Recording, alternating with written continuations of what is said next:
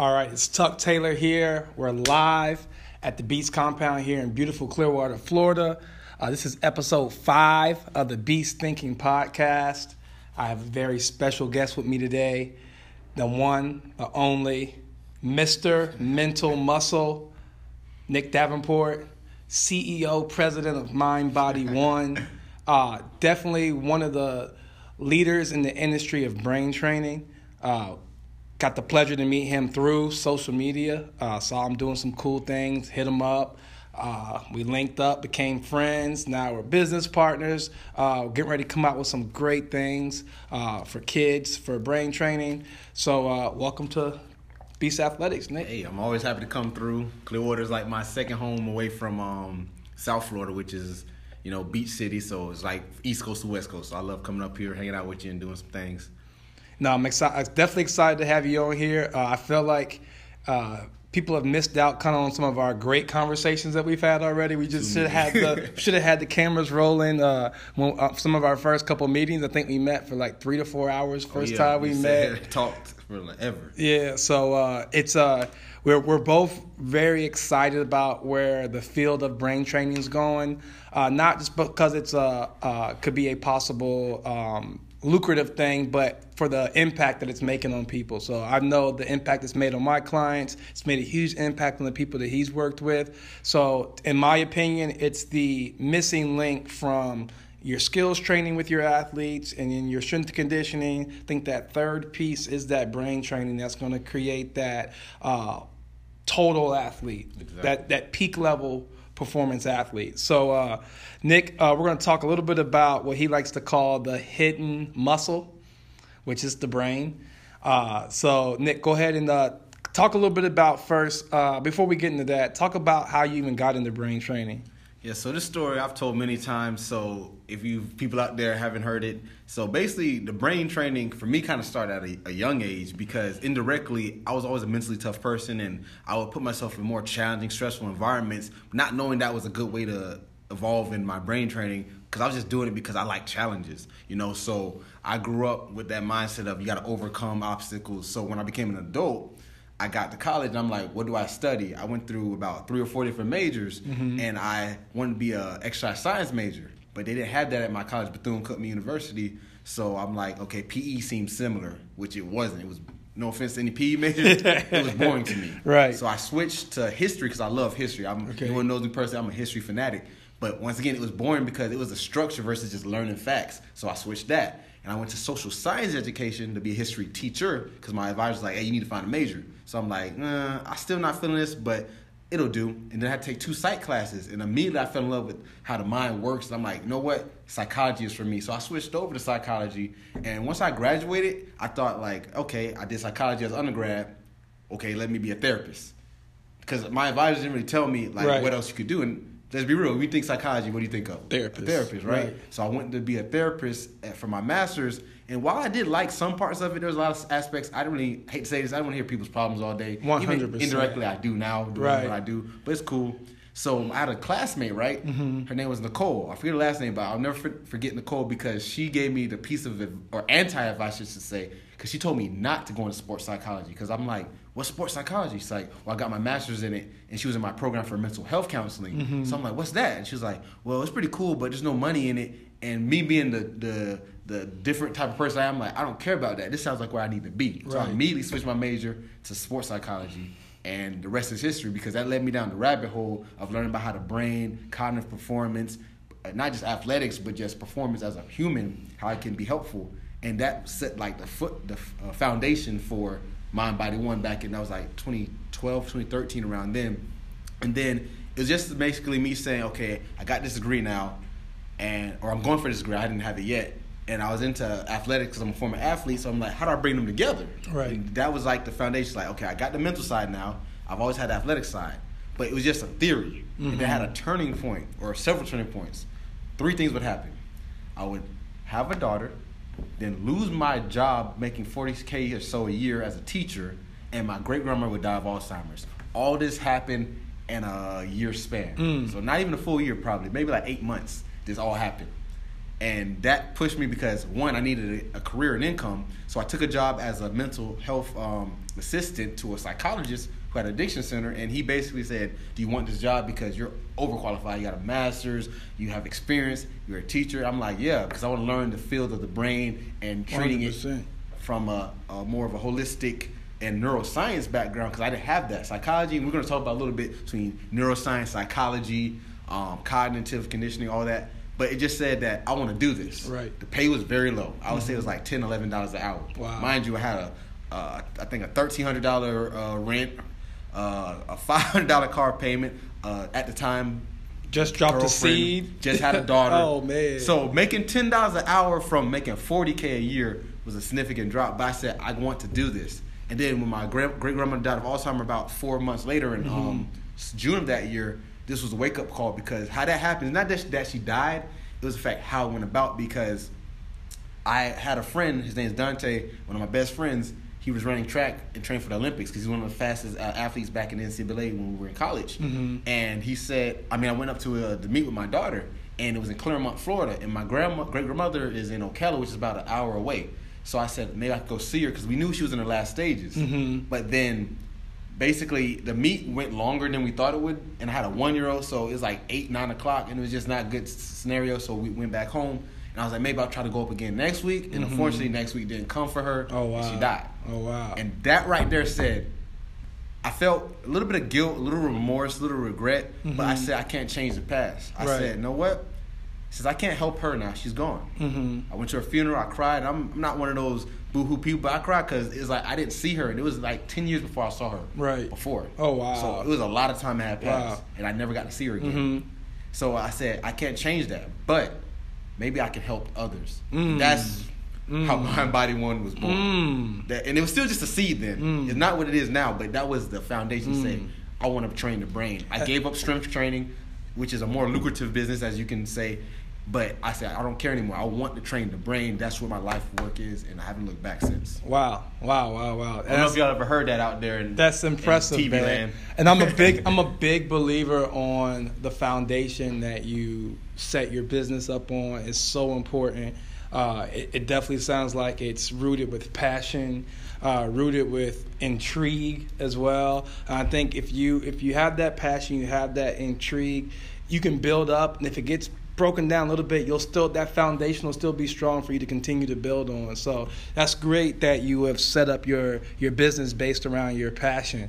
For myself, I always wish that I could have known some of this stuff when I was a college athlete. I would say I was a little bit opposite of you. I don't think I had the mental toughness.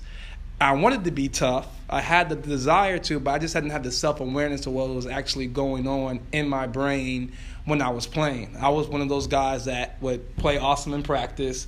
I'm a pickup legend. Yeah, I'm a pickup legend. Like, I talk to people all the time, like, man, so you still hooping? Man, I gave that up. But I could never perform my best, I felt like, when it mattered the most. And that used to get to me because I put the work in the weight room. I put the work in skills, but I could not perform my best when it mattered the most.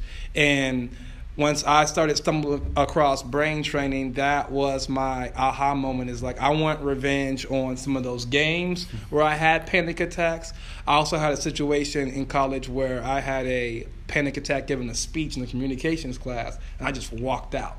Just turned around and walked out.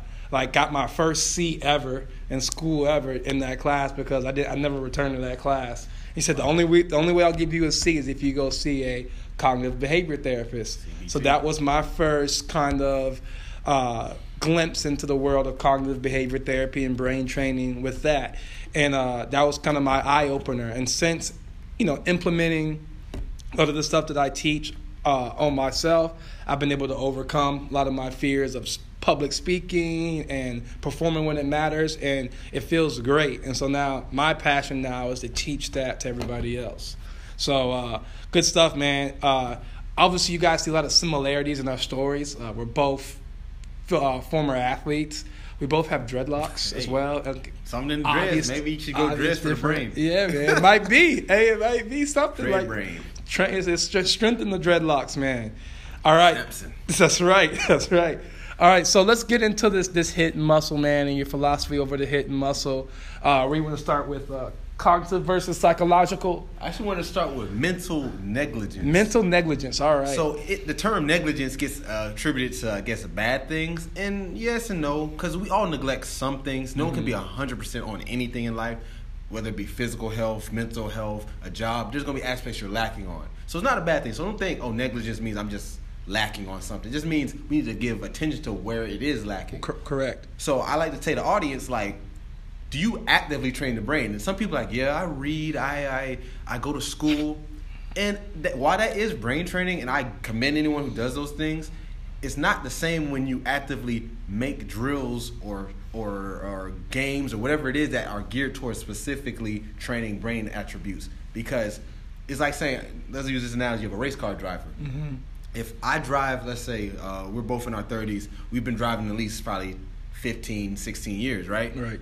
Now, can we say since we've been driving 15 years, we can go be the best NASCAR racers? No. Because driving, yes, is required, but we weren't driving to that level. Right. Like Jeff Gordon and all those other people, they've been driving at high speeds on tough tracks with 50 other cars for 20 plus years, so they train in those standards. So when you train the brain, it's the same thing. Just like with the body, if you work out, you're not going to say, well, I walk to get around in life, therefore I'm in shape. No, you walk just to get around. You need greater stress, a greater challenge. So when I say mental negligence, it's saying we need to do stuff for our brain that's directly, and it can be simple stuff, and we'll talk a little bit more about that, but the simple thing is, why am I not training the brain?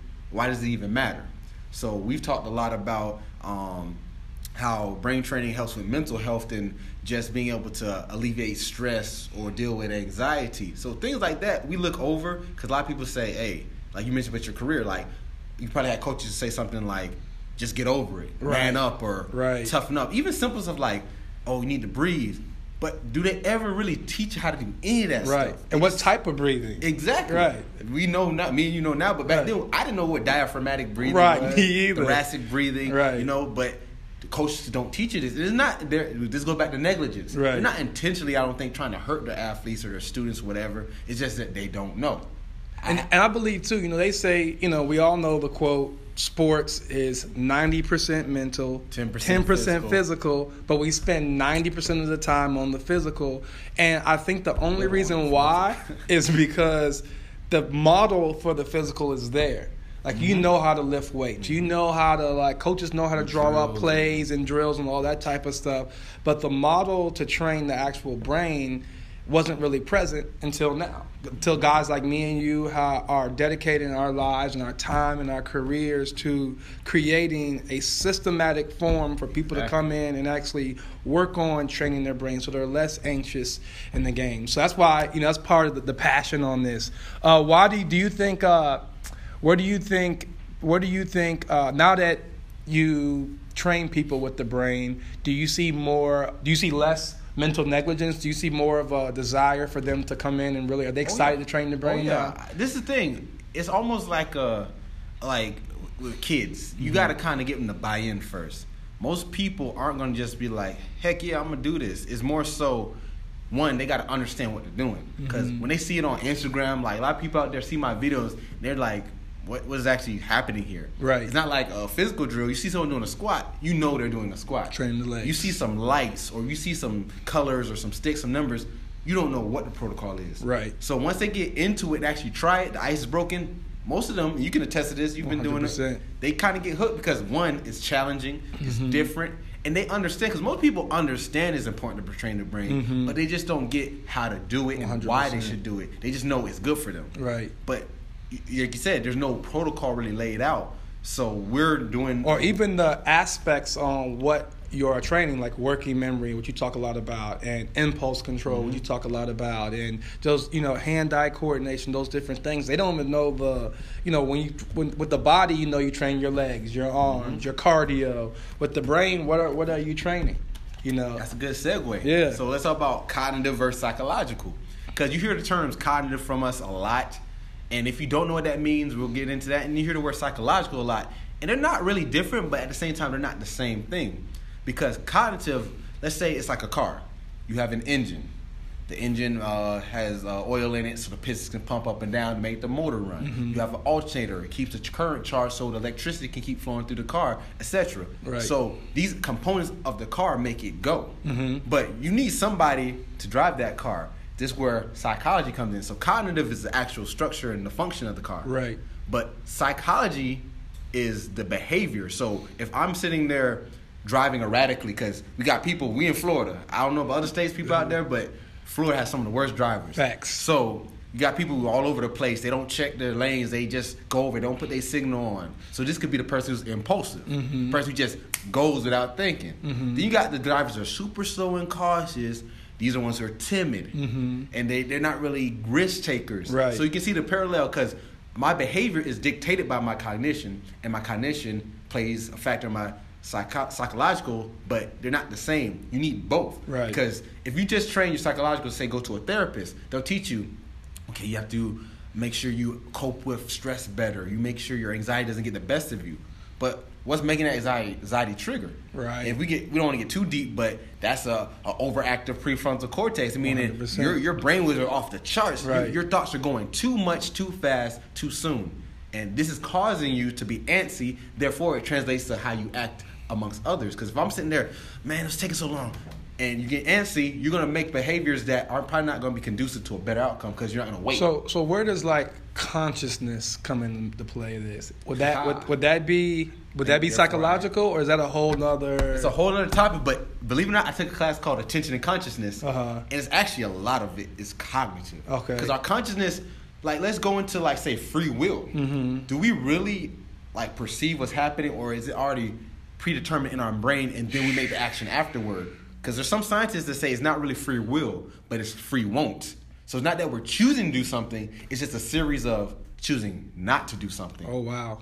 So, but this is a debate. It's not saying this is real or fake. It's just some scientists are saying it's free will, we make actions, versus free won't. Because they did a study, and they had a timer, and it was a clock with a second hand going around the clock. Mm-hmm. And then it had a keyboard, and whenever you felt like it, you press it. Mm-hmm. So they basically analyze the actual pressing of the time, and it tells you, I skipped the part. They had an EEG headset on too, mm-hmm. to read the brainwaves. So basically they would say, I think I decided to press it at 18 seconds. Okay.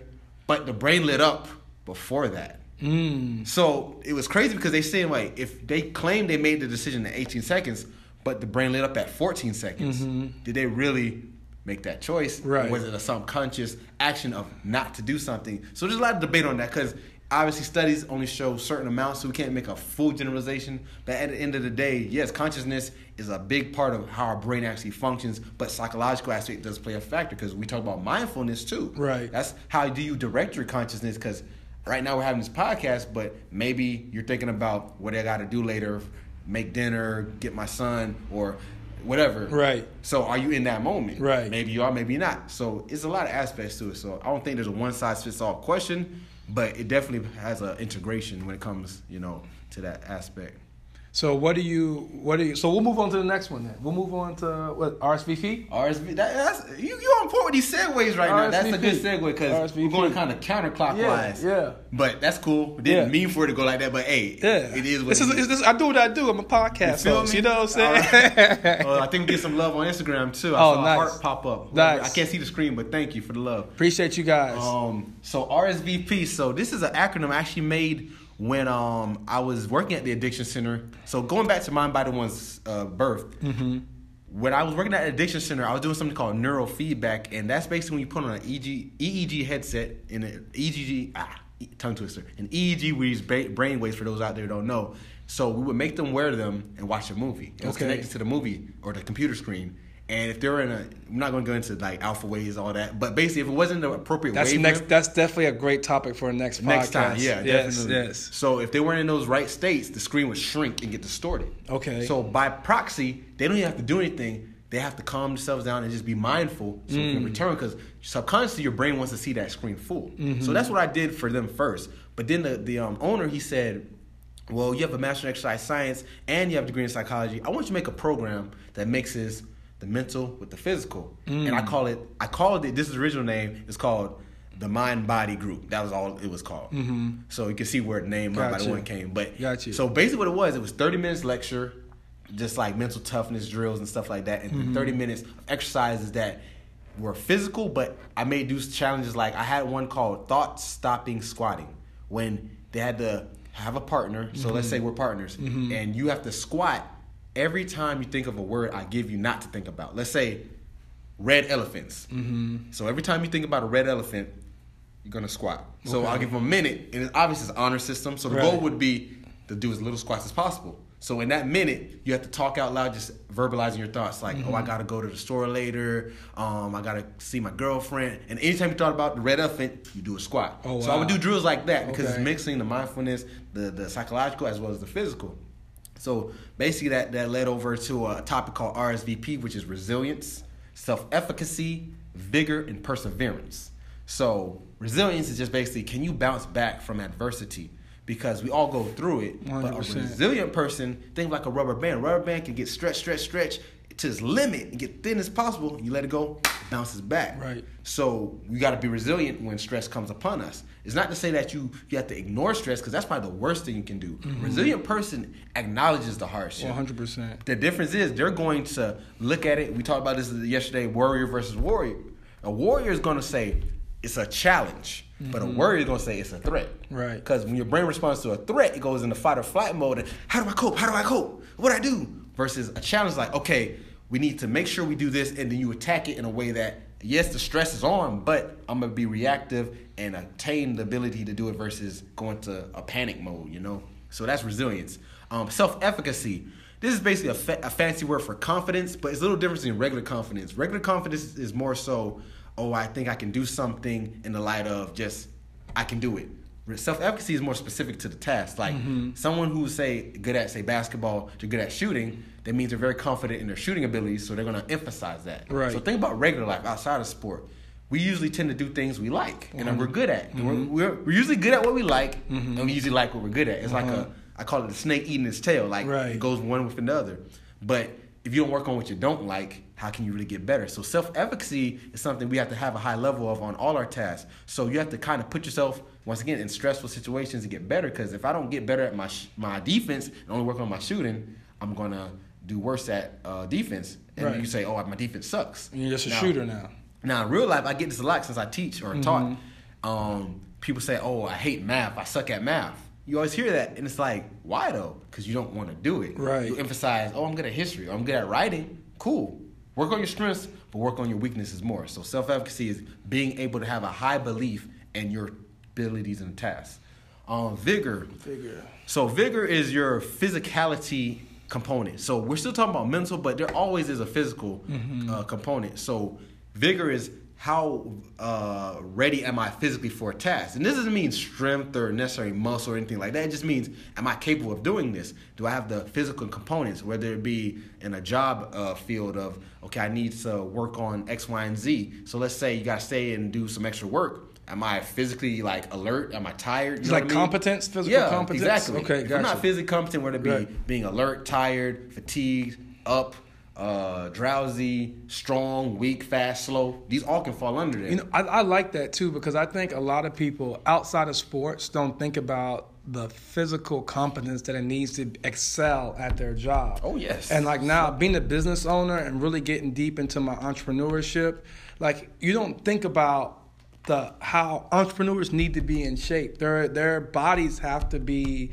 at a certain level to really be able to work those long nights or wake up early in the morning or deal with different degrees of stress. So that's good. I really like that. I like that.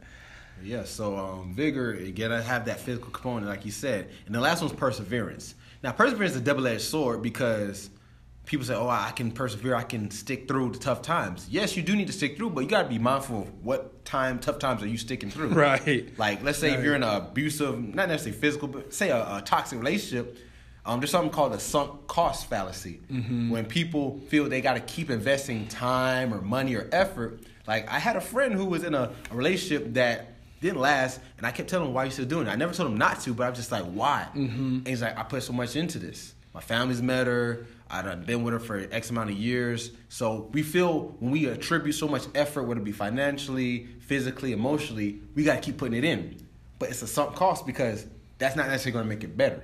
So the same thing with perseverance. You got to make sure the cost is worth what you're investing. So you shouldn't hold on to it just because you want to say, I can tough it out and make it work. So what would be a good self-check for that to make sure that that thing that you are persevering is worth the effort to persevere through? I think the easiest way is, is it a challenge in my life to be with this scenario, this relationship, this person, this job? Because if you say I'm going to persevere, but you constantly got to complain or you constantly got to feel a certain way, depressed, and I get we got to fight through it, but if it's an everyday thing, like, there's nothing wrong with being like, okay, I hate my job. I have days like that. Well, not with my mind, body, one stuff, but I have other stuff. But at the end of the day, I know this is temporary. Right. If I'm every day like, this is not for me, this is not helping my life, because there's a difference between maintaining and actually and progressing. You know, right. Anyone can maintain, but if you're just staying there just because it's something to be or something to do, then is that worth sticking around for? Right.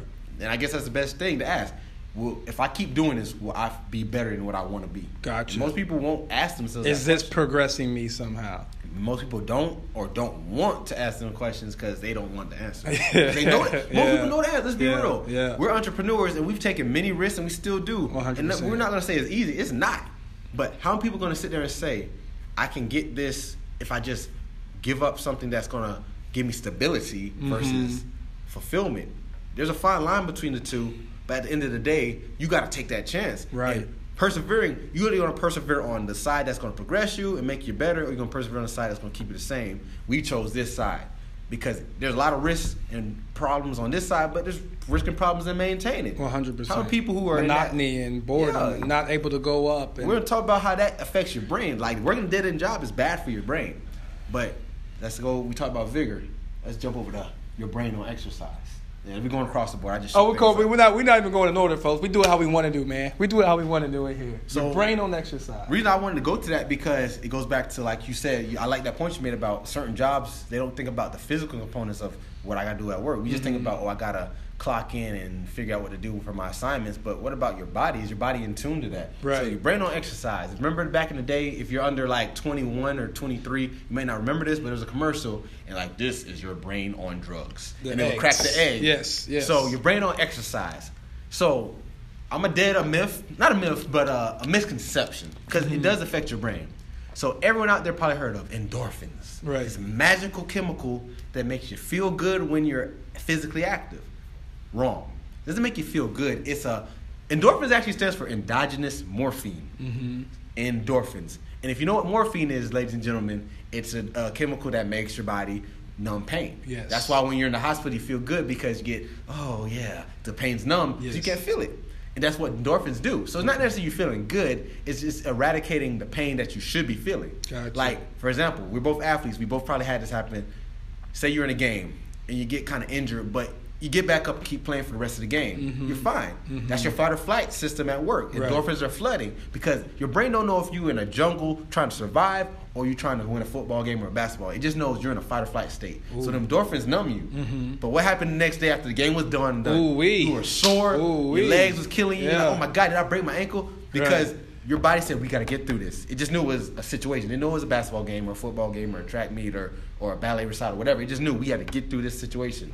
And that's about why endorphins are important. But let's go back to a chemical you probably heard both of us say a million times. BDNF, brain-derived neurotrophic growth factor, which is the chemical we really want to emphasize when it comes to exercise, because while endorphins are helpful, endorphins actually cause the brain to work differently, make the neurons and the connections stronger. It makes the neurons fire in a different way. And this is what actually makes our brain stronger. Yes. So just doing 30 to 45 minutes at a moderate tempo, like 70% of your heart rate, will have this chemical flooding through your bloodstream. But there's more to it than that.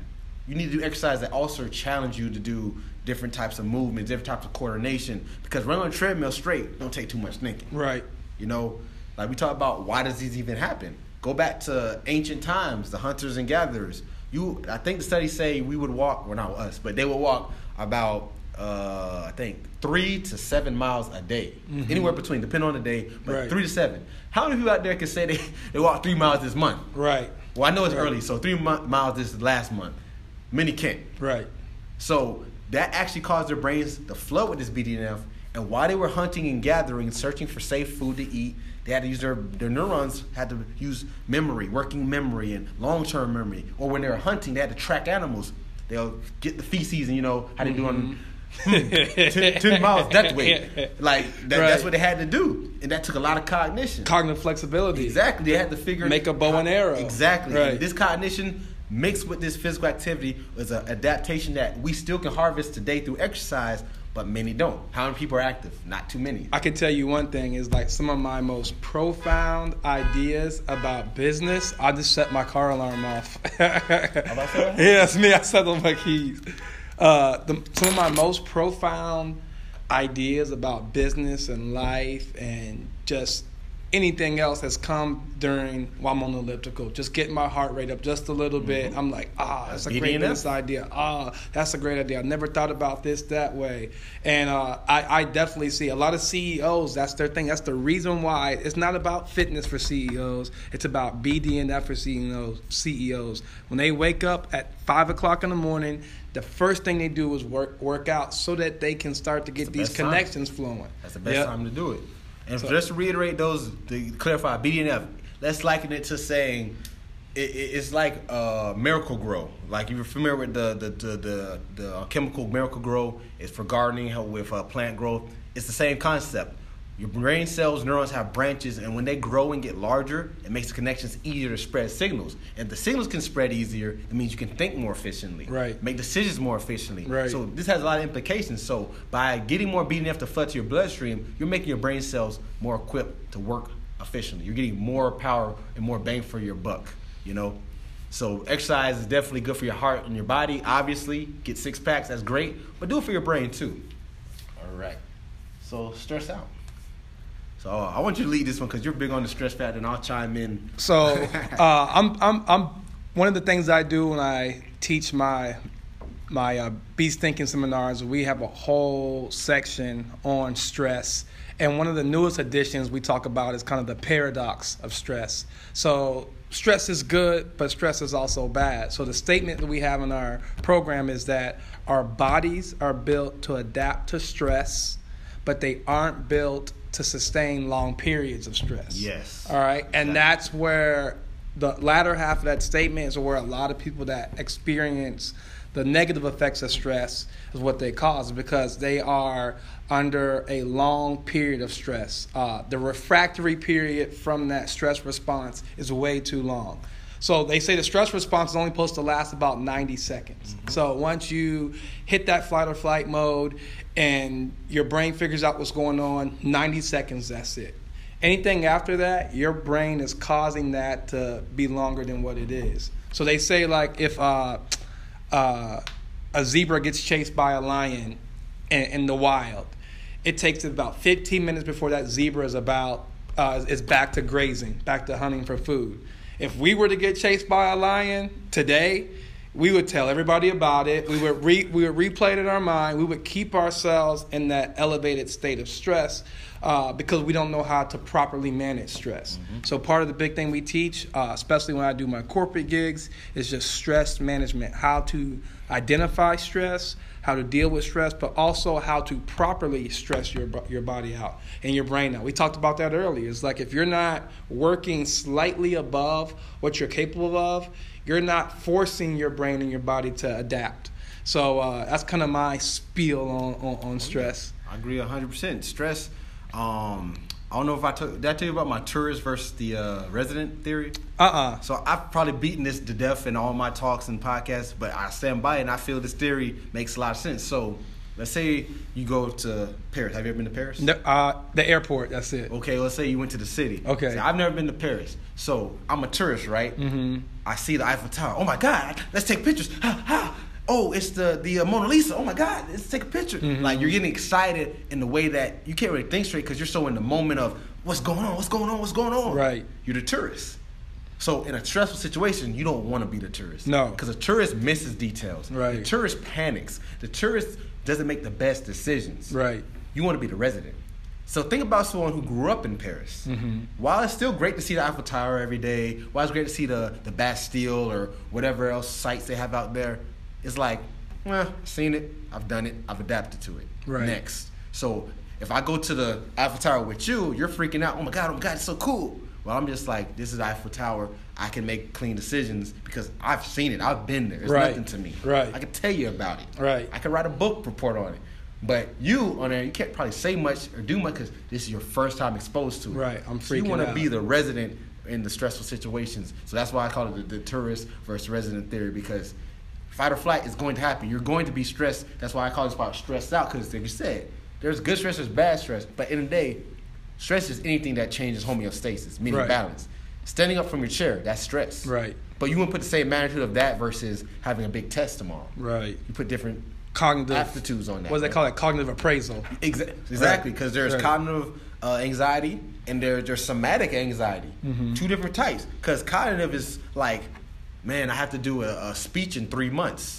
And 3 months leading up to that, you're freaking out because you're just thinking about it. But somatic usually doesn't happen until the day of. Right. Hey, you don't get butterflies 3 months out. Tell them what you told me about what you do to some of your students sometimes. Oh, okay. So I know some of my students follow me, so y'all know this.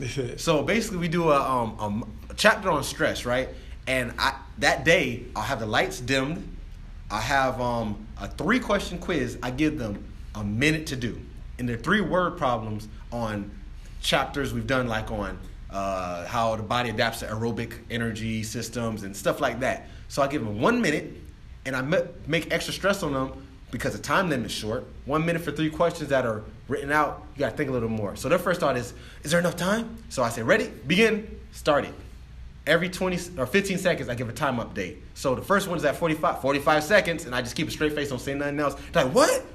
30 seconds. Well, there's no time. And by the time they realize they just said that, 15 seconds.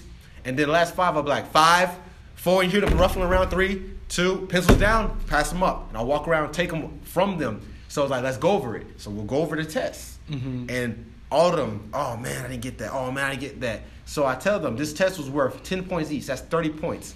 Oh man, I got 0 out of 30. Says it's gonna hurt a lot of your grades. So they're like, what? So I'll walk slowly to the trash can or recycling bin, ball them up, drop it in the bin and say, welcome to class. Today's chapter is stress. And then I've even had students walk out the class because of that and get pissed off at me. And I had to run them down and be like, hey man, was it for real? And that just showed you how we can take just mental processes and turn that into a worry. Like, I always say this to them during that lecture. Later I say, so if you did get a 0 on this test, could a 0 give physical harm? Could a 0 kill you? Right. And some of them be like, no. But half of them be like, yes. I'm like, how? Right. They'll say, well, if I fail this class, I'll get depressed, I'll drop out of school, I'll get miserable, and I'll kill myself. I said, do you hear all the things that happened before you got to that? Right. And at the end of the day, the 0 didn't do that. No, you did that. Right. And they'll be like, but it caused me. And I'm like, exactly. It's your perception. And that's what anxiety is, for the most part, is not real. There is real anxiety. Like, we're on a plane, and the pilot's like, okay, everybody, we're losing altitude, our engines are out, there's about 20 minutes or 10 minutes before we hit the ground, and you have every right to panic. But that's danger. Exactly.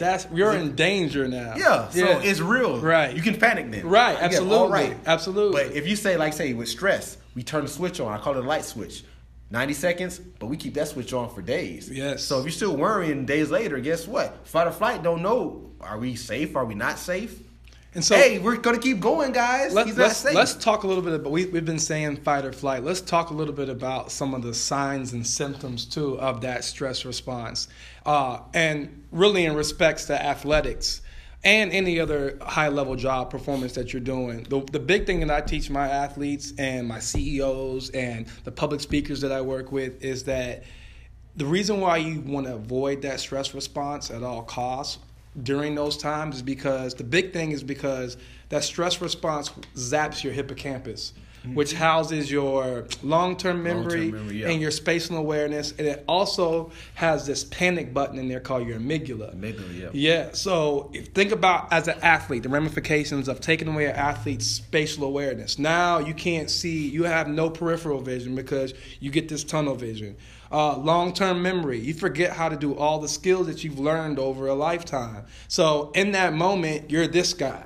in the fight or flight or freeze. You're freezing. Or you're overly aggressive. You're the guy that goes in the game and gets 2 quick fouls because you're too amped up. Inverted U. Right. Or your first shot is over the whole backboard. You know, I've seen it happen. It's happened to me before. I was definitely the guy that would go in and get the 2 quick fouls.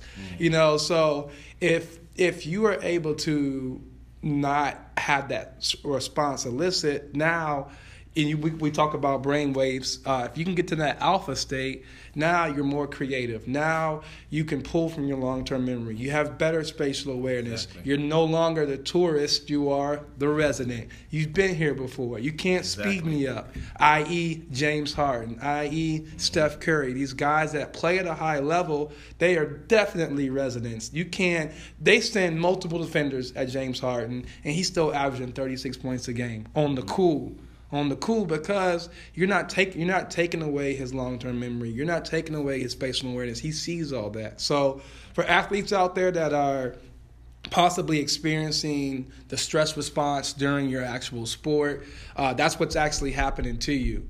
What are some of your directions or advice you can give someone playing a sport to help manage stress a lot better? Well, put themselves in handicaps, like whether it be visual, physical, auditory. So let's say a simple one. Mm-hmm. Let's use basketball, because I used to work with a basketball team like in 2014, and I used to do a drill called man down. Mm-hmm. So this school was the lowest in the division, and they're in division with some of the best teams. I don't know if you heard of Blanche Ely High School. Oh, yeah. They're in that division. Okay. So Blanche Ely, in that year, that was 2014, I was working with them. They had some hooper. They had 6'8", 6'7", all can dunk, shoot for days. And they're playing this team where the tallest guy was 6'3". Oh, wow. And he wasn't big. He was just skinny. So they had a severe size disadvantage, athleticism disadvantage. So I college drill man down, so they would have to play with 4 starters against 5 of the reserves, and purposely have to play with a disadvantage. So it would be more harder to do because you have less people. Regardless of ability, you only have 4 and you have 5. So that means they could double team a person and never have to worry about someone getting beat. Right. They have an extra player. So by them doing that, it got them adapted to being undermanned, powered or overpowered, undermanned, and overstressed. Mm-hmm. Now, I'm not saying this is the only reason, because I also did their strength and conditioning too, and their coaching was good. So they did a lot better this year. They went from winning only, I think, 1 game the year before to winning 7. Nice. So your solution would be practicing with stress in a stressful situation. But a disadvantage, because stress can go by many names. Right. So that's one situation. You can do free throws when you have people screaming their head off. Because a lot of people do free throws in a calm environment. Like, okay, practice over, hit 10 free throws or 20 free throws. But shooting in the most safest, calmest environment. The game's going to be cheerleaders screaming, fans honking hard, people in your face, eyeing you down. So you need to get your brain adapted to that. Right. And this is kind of a segue, but relevant but not relevant, because we're talking about stress. Studies have shown, because someone asked me a few years back, does stress affect mentally tough people different? And the answer is yes. But it's not that they don't get stressed, because fight or flight is a human. 100%. It's going to happen regardless. It's going to happen. Right. But what they saw was cortisol levels, which is the stress hormone that breaks down energy for fight or flight. It comes down quicker in those who are more adapted and mentally tougher, like Navy SEALs. These guys stress and freak out just like we do. Difference is they know how to keep that in control and stay in the right zones instead of freaking out, because them freaking out means you're dead. Right. One wrong, what? Huh? Right. You're on the ground. Right. You're dead, or you're hurt, or someone in your crew is hurt. So that's a lot of pressure you don't want. So you got to put yourself in states that's going to raise that cortisol, but then you have to take it in your own ability to bring it back down by being either more calm and relaxation with your breathing, or just interpreting the stressor differently. I think a lot of it too is it's knowing that it's happening. Knowing that the stress, because if you're not conscious enough, it's going off. It's just like I knew my car alarm was going off just a couple seconds ago, and I had the switch to turn it off. Some people's car alarm goes off mentally, and they don't know what's going on. They don't know that they're freaking out. So to me, the first step is self-awareness. That's what we teach our athletes. And then the second step is understanding diaphragmatic breathing. So what I've learned through neuroscience and working with a lot of guys that teach stress management is that when you are having that stress response, you do more thoracic breathing. So somebody that's, you see their chest rising, and that's just continuing to send that signal to the brain that the body is under attack. There's a threat in your environment. And so to combat that, you do what's called diaphragmatic breathing. So as you breathe in, the belly expands. As you breathe out, the belly contracts. And they say this is the breathing that you would do in like a euphoric state or a utopian like environment where there's no threat in your environment. And so by just switching your breathing, you're sending a signal to your brain that the body is safe. Which again, you're going to have that stress response, but you're going to shorten that refractory period by saying, hey, I'm good, bro. We're good. This is just a basketball game. There's no lion getting ready to chase me. There's nobody in here with a gun. What would be another tip you would give athletes or anybody that needs to deal better with stress? Well, tell yourself you kind of just said it, like, at the end of the day, there's no real physical outcome. Yes, there's real stressors that are mental, like losing a job or doing bad on a test or a relationship, whatever it is.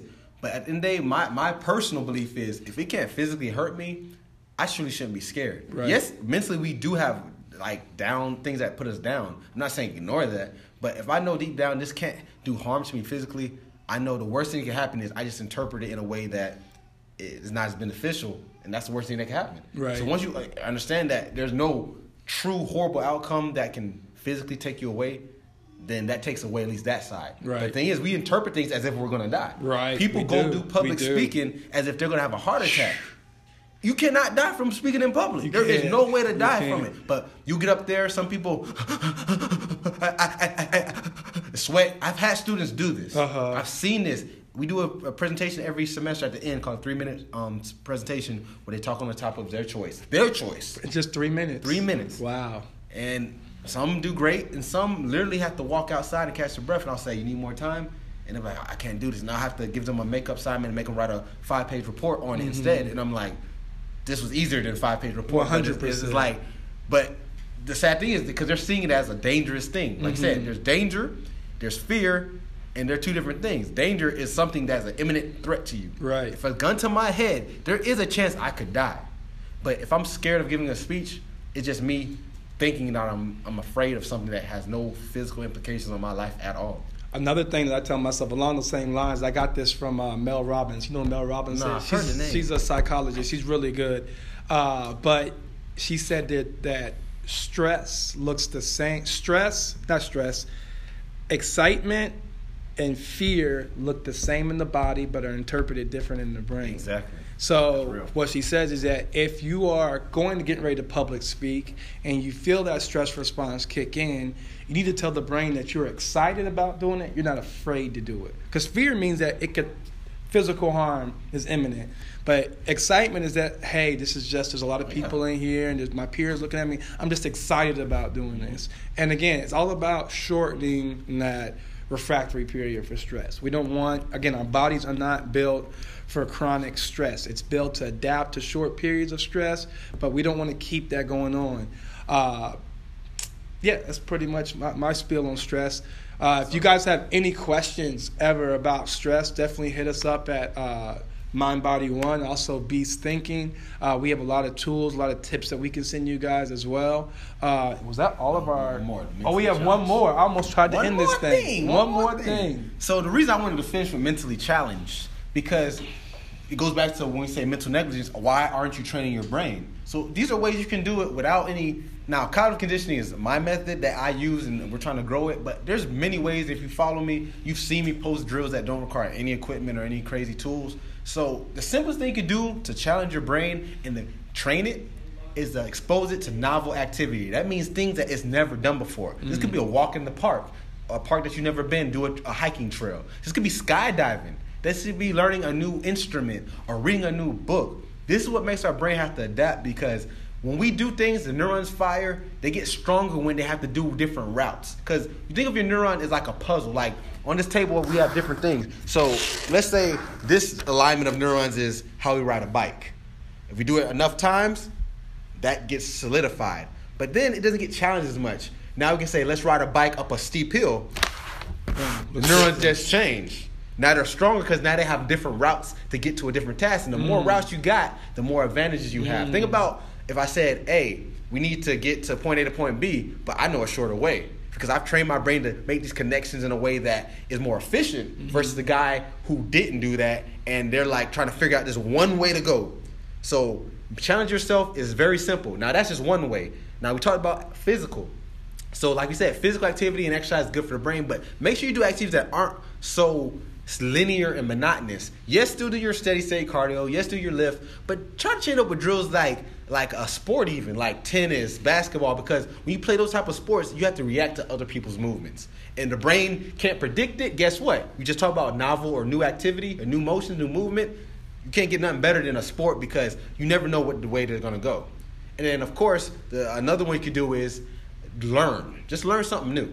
Like go on YouTube every day when you wake up for 5 minutes, watch a new YouTube video on a topic you never thought of. Whether it be a topic you like or don't like. Say you try to do a topic. I actually watched a YouTube video last night on the history of math. Growing up, I was not a big fan of math. And I'm cool on it now because I'm an adult, but I knew nothing about a lot of stuff in that video. Guess what? Those neurons had to realign again. And to give one little tip before we check out. Why is this important? Because here say neurons and all. Like, what does this mean in layman's term? Let's talk about anxiety and depression. We'll end on this note. So as humans, we get the anxiety, we get depressed because there's something going on with the neurons, the brain cells that are firing in a way that is arranging us for us to be less involved in our own thoughts. So when we remember a memory, the neurons that are associated with that memory will line up. Guess what? If you're depressed, you're going to keep thinking of this memory. That's called rumination in psychology. If you ruminate on a topic, whether it be good or bad, those neurons are going to line up again in that order. They get stronger. And then you put it to other situations, guess what?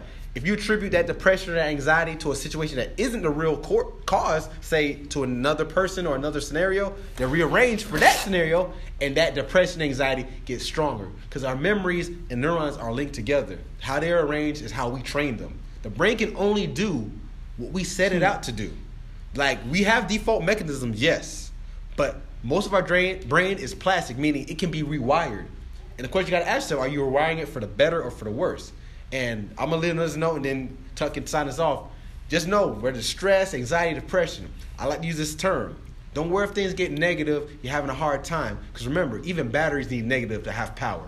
I think I'm going to leave it on that. So I do like to leave off with a challenge, though. What's going to be, give the viewers a mental challenge that they can do today, tomorrow, a part of their day that they can, something that they can do every day to kind of challenge their brain. We kind of talked about that, like looking at new information, but give me something more specific on that.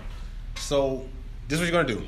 Go home, whenever you get off work or go to school, whatever, you're going to watch one YouTube video on a topic you've never heard of. And then the next day, the suggested video that is on there next, watch that one. So every day you're just going down a rabbit hole of topics that you probably never even thought to like. And you might find something you do like in the mix. Simple. Everyone has a phone or a computer. Go on YouTube, go down the rabbit hole. Find a new video that has nothing to do with something you like, and you might find something new, and then go on the next video the next day. And as you get more into it, you're going to find yourself going on more than just one video a day. I promise you, because I do this personally. I'm on like 15, 20 videos a day. Like I said, I was doing the history of math.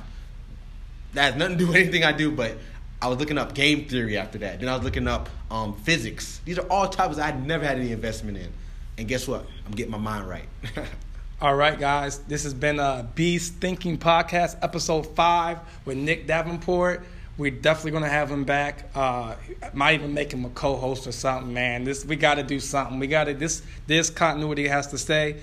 So it's your boy Tuck Taylor. We're out. Make sure you train the brain or you will remain the same. All day. All right. Get your mind right.